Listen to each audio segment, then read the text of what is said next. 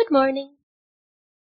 Now when Jesus learned that the Pharisees had heard that Jesus was making and baptizing more disciples than John, although Jesus himself did not baptize but only his disciples, he left Judea and departed again for Galilee. And he had to pass through Samaria. So he came to a town of Samaria called Sychar, near the field that Jacob had given to his son Joseph. Jacob's well was there, so Jesus, wearied as he was from his journey, was sitting beside the well. It was about the 6th hour. A woman from Samaria came to draw water. Jesus said to her, "Give me a drink," for his disciples had gone away into the city to buy food. The Samaritan woman said to him, "How is it that you, a Jew, ask for a drink from me, a woman of Samaria? For Jews have no dealings with Samaritans." Jesus answered her, "If you knew the gift of God and who it is that is saying to you, 'Give me a drink,' you would have asked him, and he would have given you living water." The woman said, "Sir, you have nothing to draw water with, and the well is deep. Where do you get that living water? Are you greater than our father Jacob? He gave us the well and drank from it himself, as did his sons and his livestock." Jesus said to her, "Everyone who drinks of this water will be thirsty again, but whoever drinks of the water that I will give him will never be thirsty again. The water that I will give him will become in him a spring of water welling up to eternal life." The woman said to him, "Sir, give me this water, so that I will not be thirsty or have to come here to draw water." Jesus said to her, "Go call your husband and come here." The woman answered him, "I have no husband." Jesus said to her, "You are right in saying, 'I have no husband,' for you have had 5 husbands, and the one you now have is not your husband. What you have said is true." The woman said to him, "Sir, I perceive that you are a prophet. Our fathers worshipped on this mountain, but you say that in Jerusalem is the place where people ought to worship." Jesus said to her, "Woman, believe in me. The hour is coming when neither on this mountain nor in Jerusalem will you worship the Father. You worship what you do not know, we worship what we know, for salvation is from the Jews. But the hour is coming, and is now here, when the true worshippers will worship the Father in spirit and truth, for the Father is seeking such people to worship him. God is spirit, and those who worship him must worship in spirit and truth." The woman said to him, "I know that Messiah is coming. He who is called Christ. When he comes, he will tell us all things." Jesus said to her, "I who speak to you am he." Just then his disciples came back. They marveled that he was talking with a woman, but no one said, "What do you seek?" or "Why are you talking with her?" So the woman left her water jar and went away into town and said to the people, "Come, see a man who told me all that I ever did. Can this be the Christ?" They went out of the town and were coming to him. Thank you. Morning again. This is our third week in this, and last week in this passage. Now I ask you another question. First week was sort of some background information. There's a decent sized cultural gap between what we read here and what we experience and how we think today, how we talk. Last week, this passage tells us a good deal about the nature of salvation. What does it mean to be saved? And what exactly did Jesus bring? What kind of salvation did he bring when he came? Well, I want to ask you a question here. Have you ever considered the connection between salvation and worship? What's the connection between, is there one? And if so, what is it? And as I was preparing to preach over the last couple of weeks, knowing I would end up here, it occurred to me that my understanding of the gospel, my understanding of salvation, my understanding of worship as a newer believer, and for many years after that, it was underdeveloped in significant ways, and this is one of them.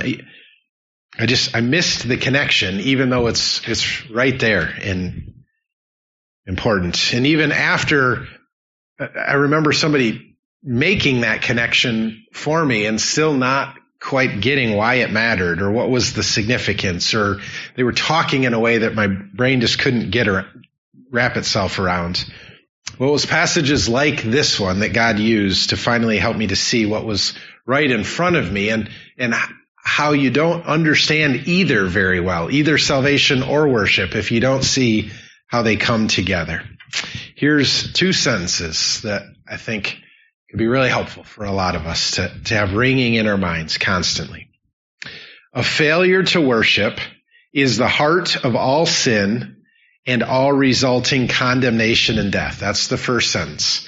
A failure to properly worship is the heart of all sin. You think about that. How do you define sin? What is the essence of rebellion against God? And the answer, I think we will see in this passage, a failure to properly worship is the heart of all sin and all resulting condemnation and death. And here's the second sentence in the connection. And the restoration of proper worship, or the giving of proper worship, or proper worship, is the heart of all salvation and the chief occupation for all who are in heaven. That's a big deal. In fact, I even wrote down, I probably heard that 4, 5, 10, 20 times, who knows, before it ever made sense to me, or I even began to get my head around that. But whether the importance of that is immediately obvious to you or not, I can assure you that it is. And as such, it's worth working at to get. So let me unpack that just a little bit more before I pray. All sin is a problem with our worship, and salvation is mainly about fixing that problem. All sin is a problem with our worship, and salvation is about fixing that problem. God created us to be entirely satisfied in Him and expressing that constantly in worship, in the worship of Him.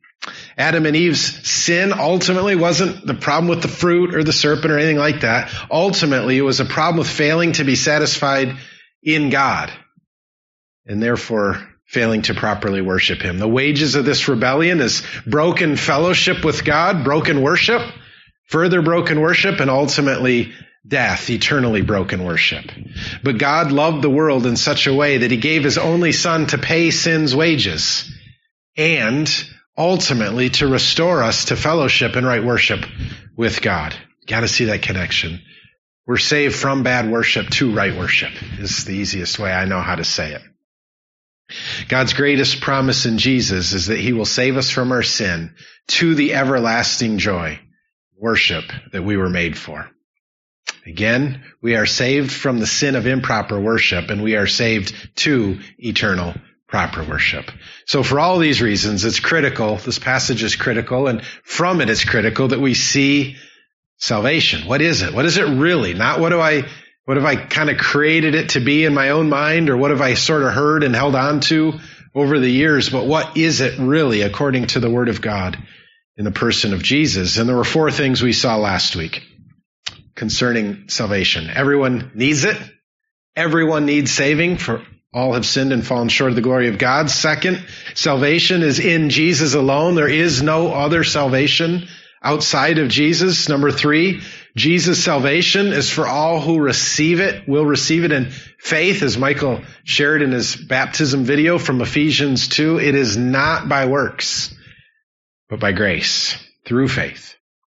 And finally, 4th, salvation is more than mere forgiveness of sins. That's how, unfortunately, a lot of people stop there. It is that, but it's more than that. And many ways. It is, as I just said, forgiveness of sins so that we might be what we were made to be and do what we were made to do, namely worship God with all that we have forever and ever and ever. Well, that leads us to this sermon today. This is a sermon on worship. And just like there are 4 principles that I wanted to help you see on salvation last week, there are 4 principles from this text on worship that I want to help you to see. Number 1, false worship is natural apart from salvation. I'll unpack that a bit, but the point is we're all worshipers. We're all false worshipers apart from being saved. Number 2, God is seeking true worshipers. There's a lot there. Number 3, true worshipers worship in spirit and truth. And 4th and last, true worship spreads. True worship can't stay with us. So here's the deal. I'm going to give you some information from this passage on the true nature of worship.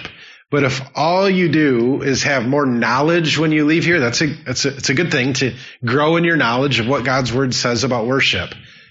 But for this sermon to land, we will grow in our worship. We will grow as worshipers. We will see God more clearly in His glory and respond more fully in joy and wonder and awe and obedience. And so sometimes the Holy Spirit gives you a spike in that, and you're overwhelmed and filled with a gladness that you haven't known ever or for a while. But oftentimes it's more like building a wall, one brick at a time. And I hope to give you a few more bricks to help deepen your worship just a bit more as we long for Jesus to return and fulfill all of His promises. Let's pray. God, help us to understand what your word says about worship so that we can worship you as you deserve, as we were made for. Thank you for the salvation that is ours, that frees us from false worship and forgives us of all of its rebellions and frees us to true worship as we have eyes to see and behold your glory. So like I prayed from the fighter verse this week, that we could for the first time begin to see that all is rubbish compared to the surpassing greatness of knowing Christ Jesus our Lord. May we take even one more step in that direction this morning. That is to say, may our worship become one step fuller this morning. Maybe it'll be more than that. I hope it's more than that. But may we, at least in faith, hold on to this in a different way than we ever have and praise you even a bit more fully than we ever have with the help of your Spirit because of your Son. In Jesus' name, amen. All right, so before we get to the true nature of worship, which is the heart of this passage, the text first highlights false worship. In verses 19 and 20, we read, "The woman said to Jesus, 'Sir, I perceive you are a prophet.'" After he told her things about her that he couldn't have known otherwise. "Our fathers worshipped on this mountain, but you, the Jews, say that Jerusalem is the place where we ought to worship." And to that, Jesus responded in 21, and skip ahead a little bit to 23. "Woman, believe me, the hour is coming when neither on this mountain nor in Jerusalem will you worship the Father. You worship what you do not know. But the hour is coming and is now here when true worshipers will worship the Father in spirit and truth." The implications of these few words are that there are true and false worshipers. There are true and false worshipers. There is true worship and there is false worship. I found that considering the negative of a thing is often really helpful tool for grasping the positive of a thing. If we can learn what something isn't, it often helps us to understand better what it is. And that's what Jesus does for us here in some ways. He helps us to see what false worship is so that we can flee that. We know it's not that and go to true worship. Along those lines and on our way to understanding what true worship is, two main things that it isn't from this text. Number one, false worship is tied to a place or a form of some sort. There was a long-standing argument between Jews and Samaritans. So the woman at the well was a Samaritan. Jesus was a Jew. There was a long-standing argument between Jews and Samaritans concerning the proper place of worship. Now, this is important. It's a little historical, a little factual, but come with me here. Jew and Samaritan alike understood Deuteronomy 12:5. Write that down if you want. Deuteronomy 12:5. I'm going to read it, but it's better if you read it in its context. This was significant to why this woman said what she said and believed what she believed, and the Jews as well. Here it is. This is God commanding Israel. "You shall seek the place that the Lord your God will choose out of all your tribes to put his name and make his habitation there." There's going to be a particular place in which God would be worshipped by God's design. "There you shall go. And there you shall bring your burnt offerings and your sacrifices, your tithes, and the contribution that you present, your vow offerings, your freewill offerings, and the firstborn of your herd and of your flocks." There's going to be a particular place in which those things were meant to happen. Samaritan and Jew alike believed that. God would assign a proper place of worship. The Jews understood that to be Jerusalem. According to 1st, 2nd Kings and 1st and 2nd Chronicles, God clearly determined to have Solomon, David's son, build his temple there, and he did. And you can read that story. If you're interested in it, read 1st, 2nd Kings, 1st and 2nd Chronicles, and you'll see it plainly. But for two specific reasons, the Samaritans had a different understanding of the fulfillment of the Deuteronomy 12 passage. The first I told you 2 weeks ago, and that is that they only accepted the first 5 books of the Old Testament. They only accepted Genesis, Exodus, Leviticus, Numbers, and Deuteronomy. Therefore, they didn't have 1st and 2nd Kings and 1st and 2nd Chronicles to answer the question. And here's the second. They had their own translation of Deuteronomy 5, which you sort of need to do if you don't have the rest of the Old Testament to answer this question for you. But instead of God will choose, which is what I just read, Deuteronomy 12:5 says God will choose a place for his worship to happen. They believed it said, or at least they decided it said, God has chosen, as in he had already done it by the time that was written, the place of worship. In other words, they believed Deuteronomy taught that God had already selected this particular place. Well, you think, well, what place was that? That place, according to the Samaritans, was Mount Gerizim, the place that God first made the covenant with Abraham in Genesis 22, the place that he gave the 10 Commandments in Exodus 20 and Deuteronomy 5. That's what the woman was talking about. Had God already given the place at the time he made the promise in Deuteronomy 12? Was it where the covenant had initially been made and the commandments had initially been given? We know the answer is no, because we have the rest of the Old Testament as well. But it is true that prior to Jesus, there was a kind of worship that was location dependent. God did command certain aspects of worship to take place in the Jerusalem temple. However, it was never ultimately the location that made worship acceptable. And even that was about to change in Jesus. For that reason, Jesus declared that true worshipers will not worship either on the mountain of the Samaritan choosing or in Jerusalem. In verse 21, he says, Woman, believe me, the hour is coming when neither on this mountain nor in Jerusalem will you worship the Father.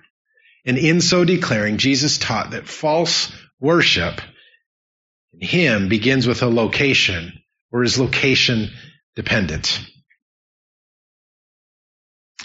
The second mark of false worship is ignorance. We're going to cover this more as we talk about worship in spirit and in truth. So I just want to say a couple things here. Jesus accused the woman at the well, along with all of her people, of worshiping what they did not know. Said this a little bit earlier, but hear me, Grace. Our very nature, we're all made in the image of God. And a part of what that means is that we all worship. We can't not worship. The only question, therefore, is what we'll worship and how we'll worship. Since Adam and Eve ate the forbidden fruit, the world has been filled with false worshipers. Sometimes the falseness of our worship is centered on what we worship. Paul says there's really only 3 ways to screw this up. There's only 3 options, or 1 right one and 2 wrong ones. 1, we'll worship the one true God. We'll either worship the one true God, we'll worship something created by God, or we'll worship something created by us. Those are the only 3 options. We're all going to worship, and it's going to be one of those 3 things. The one true God, something created by God, or something created by our own imaginations. Sometimes false worship is centered on the form it takes. Sometimes centered on the wrong object. Sometimes it's on the wrong form. There are many people in the Bible who are judged severely for attempting to worship the one true God on their own terms instead of his. And sometimes false worship is centered on a mistaken understanding of where that worship must take place, as was the case in Jesus' day. Grace, it is impossible to offer true worship to God, worship that is honoring to God and glorifying to God in ignorance. Hear me say this. Zealously worshiping something we created and called God, which is what many do, what all of us did at one point, or Jesus. We made it up. It's our own imagination, our own concoction, and we just happen to slap the label God or Jesus on it, is false worship. Likewise, sincerely, even if unknowingly, worshiping God in ways he has prohibited or hasn't authorized is false worship. Ignorant worship is always false worship. Again, Grace, we can't just make stuff up. Listen to this. Remember this. Tell your kids and your neighbors about this. Tell yourself this. You can't just make something up about God and worship it and call it God-honoring worship. In the same way, we can't just do whatever pops into our head, even if the idea comes from the Bible, as in we misread the Bible, and call it worship. And so hopefully, question is rattling around in your head. If that's what false worship is, and if that's not pleasing to God and does no good for us or him, what then constitutes true worship? Or what makes a true worshiper? All right, one more thing before we get there. I'm going to give you a bit of help. If you're not yet convinced, this is important for you to think about. If you're thinking, all right, well, you're just using a lot of words to say something that, does it even really matter all that much? Or maybe you're thinking, I do think it matters, but I don't know how to go about this. I feel a little stuck. I'm going to give you some help from verse 23. If you're having trouble feeling, if you're having trouble feeling as you know you ought to feel about fleeing false worship and embracing true worship, look at verse 23. It gives us two pieces of help. For the Father is seeking such people, that is true worshipers, to worship him. Two things. First, help flows from the reality that godliness always seeks godly things. Godliness always seeks godly things. In other words, when we find that God seeks something, we found without exception something truly holy, righteous, beautiful, good, and true. It is a great privilege to know what God is seeking, therefore, because whatever he seeks is an invaluable treasure. Thus, when we read that the Father is seeking such people to worship him, we ought to immediately wonder how we might honor God by being found by God to be such people.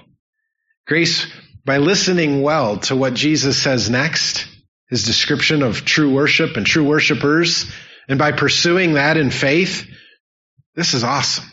We become the treasure of God. That's awesome.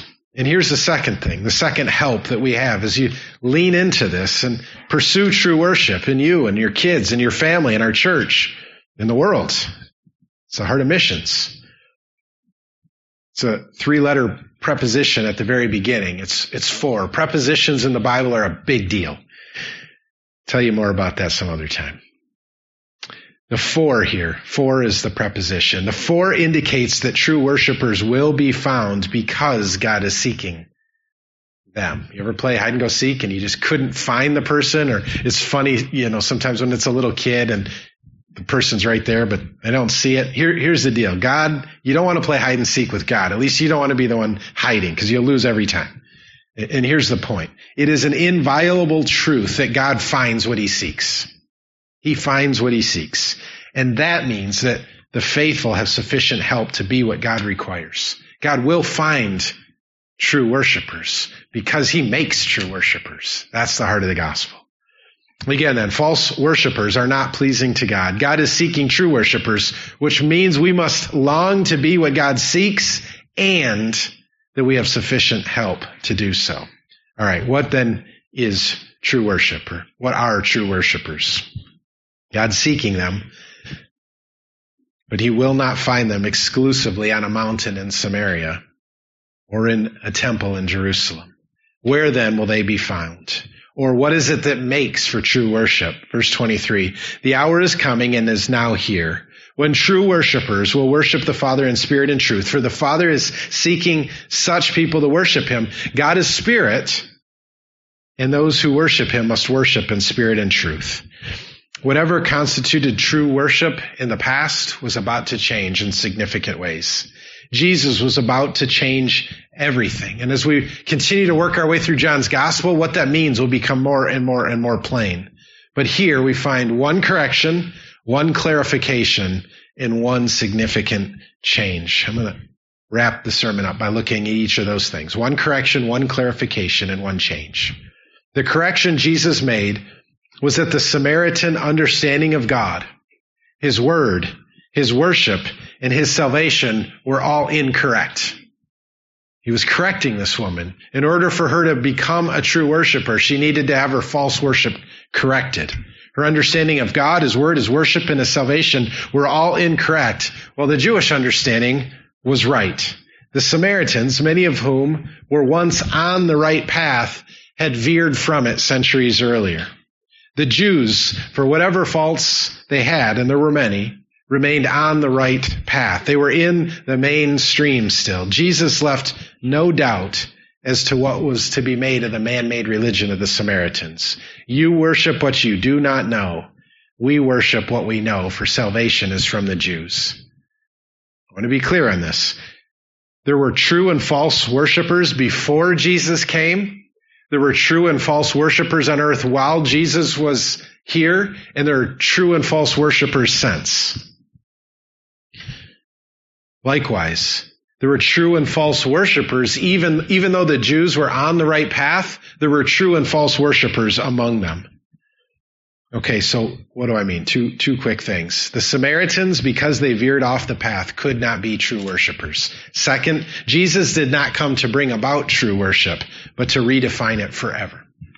So the key for us, if we mean to be the kind of true worshipers sought by God, is that we must stay on the path established and maintained by God from Adam and Eve through the patriarchs and prophets to Jesus and his apostles. That is, we must be people of the Word of God. We must understand the promises made and the shadows given in the Old Testament, as well as the promises kept in the true light that was Jesus in the New.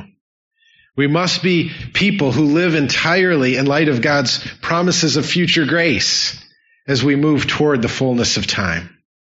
We cannot veer from the path of God, his revelation and his salvation, and be true worshipers. All right, that's the correction. Here's the clarification. It concerned the timing of all this. Jesus said, "But the hour is coming and is now here." That sounds funny, right? It is coming and it is here. How can they both be true? When true worshipers will worship the Father. But what did Jesus mean? What changes would Jesus bring about, and when and how and why? And all of that will come out in the last point. But for now, let me quick say a word about the meaning of the hour. The hour has come and there is coming and is now here. In John's gospel, the hour always refers to the events surrounding the cross. In other words, although the woman at the well couldn't possibly have understood this yet in its entirety, Jesus was letting her know that true worship would be forever changed once he fulfilled the mission for which he was sent, taking on the wrath of God on the cross, defeating death, tearing the veil, rising from the dead, ascending to the Father's right side, and sending the Spirit to dwell in believers. That leads us to the final thing, the change that Jesus was making to the nature of God-honoring worship. It's found at the beginning of verse 23. But the hour is coming and is now here when true worshipers will worship in spirit and in truth. Well, it sounds like two changes. You'll worship in spirit and you'll worship in truth. And while it is true that there's a distinction, of course, between spirit and truth, almost certainly John had in mind those as a pair, those together as one thing, one single inseparable change. But what does that mean? Much has been made about what it means to worship in spirit. Maybe you've thought about that. Maybe you've read different things. Most of the noise is tied to the question of whether this is the Holy Spirit that is empowered by the third person of the Trinity, worship in the Holy Spirit, or whether it's talking about the immaterial part of our personhood, our spirit.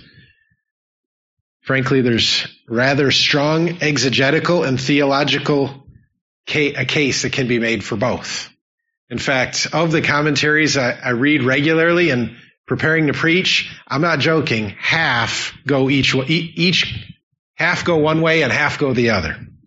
Okay, but here's why I think you don't need to be too worried about that.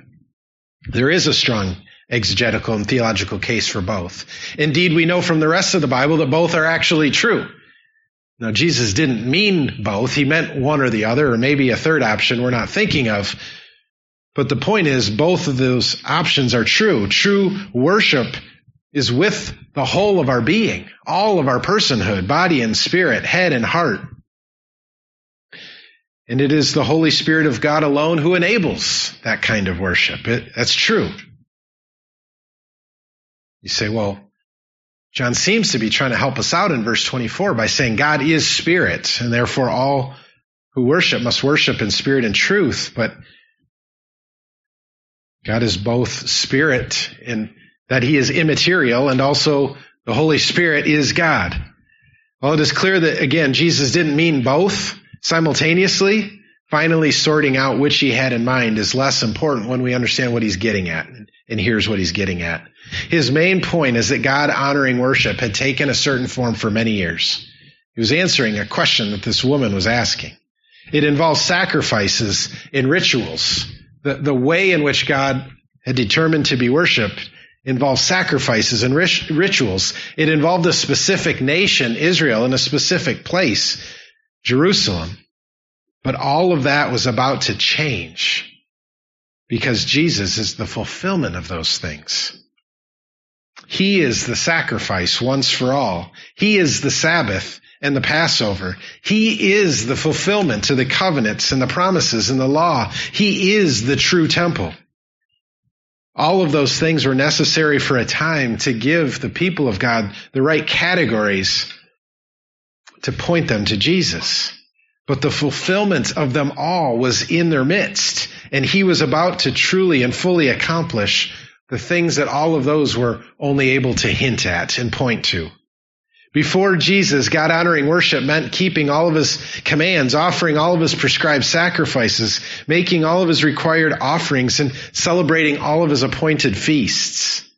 A time was coming at the cross and was now here in the person of Jesus, however, where all of those things would fade away in their fulfillment, and true worshipers would simply worship in spirit and truth, in the fullness of our being, in the Holy Spirit's power, and according to the revelation of God in Jesus Christ. Again, the main point that Jesus was trying to make was that the debate over the proper place of worship and sacrifice was soon to become an irrelevant question. Now that Jesus had come, those things would no longer matter. Grace on this side of the cross, this is our command. True worship for us, the kind the Father seeks. Worship on the proper path or in the proper stream. Worship not in ignorance, but in truth. Worship in the Spirit. Worship in spirit, empowered by the Spirit. Worship that is pleasing to God is worship that is in spirit and truth. Failure to do so is why we need to be saved. And being able to do so is what it means to be saved. That's an awesome gift. That's amazing grace. So finally, end this sermon by going back to the end of the passage, just like I did last week. In it, the woman's response to all of this, the woman at the well, in her response, we see proof of salvation in her and genuine worship. When our faith is truly in Jesus, when we truly experience the new birth and the salvation of God, we'll leave everything behind and follow Jesus. And likewise, the clearest expression of genuine worship in spirit and truth is that praise flows out uncontrollably. Listen to this quote from C.S. Lewis. It comes from a book I have on my shelf. I go back to it all the time. It's called Reflections on the Psalms, this green book. You should borrow it. He writes this, maybe you've heard this. I think we delight to praise what we enjoy because the praise not merely expresses, but completes the enjoyment. It is its appointed consummation. It is not out of compliment that lovers keep on telling one another how beautiful they are. The delight is incomplete till it is expressed. It is frustrating to have discovered a new author and not be able to tell anyone how good it is. It is frustrating to come suddenly at the turn in the road upon some mountain valley of unexpected grandeur, and then to have to keep silent because the people with you care no more for it than a tin can in the ditch. To hear a good joke and find no one to share it with. To worship in spirit and truth is to be filled with awe and wonder and joy and satisfaction in God. When you have no desire to share the glory of God in Jesus Christ, at worst your salvation is fake and at best your worship is deficient. When you desire to share it, but you're regularly stopped from doing so by something like fear or embarrassment or busyness, your worship is deficient and you're not worshiping in spirit and in truth. When you seek to share your worship and it comes out primarily in the way of facts and arguments and information impartation, your worship is deficient. But when your worship comes out, as it did for the woman at the well, freely and naturally and uncontrollably in spite of formidable obstacles which her social position had put her in, her sin had put her in light of the Word of God, and in such a way that God causes it to spread, then you may have confidence that you really have been saved and that your worship is, in fact, in spirit and in truth. And so may we never forget, Grace, that all of it is a gift of God.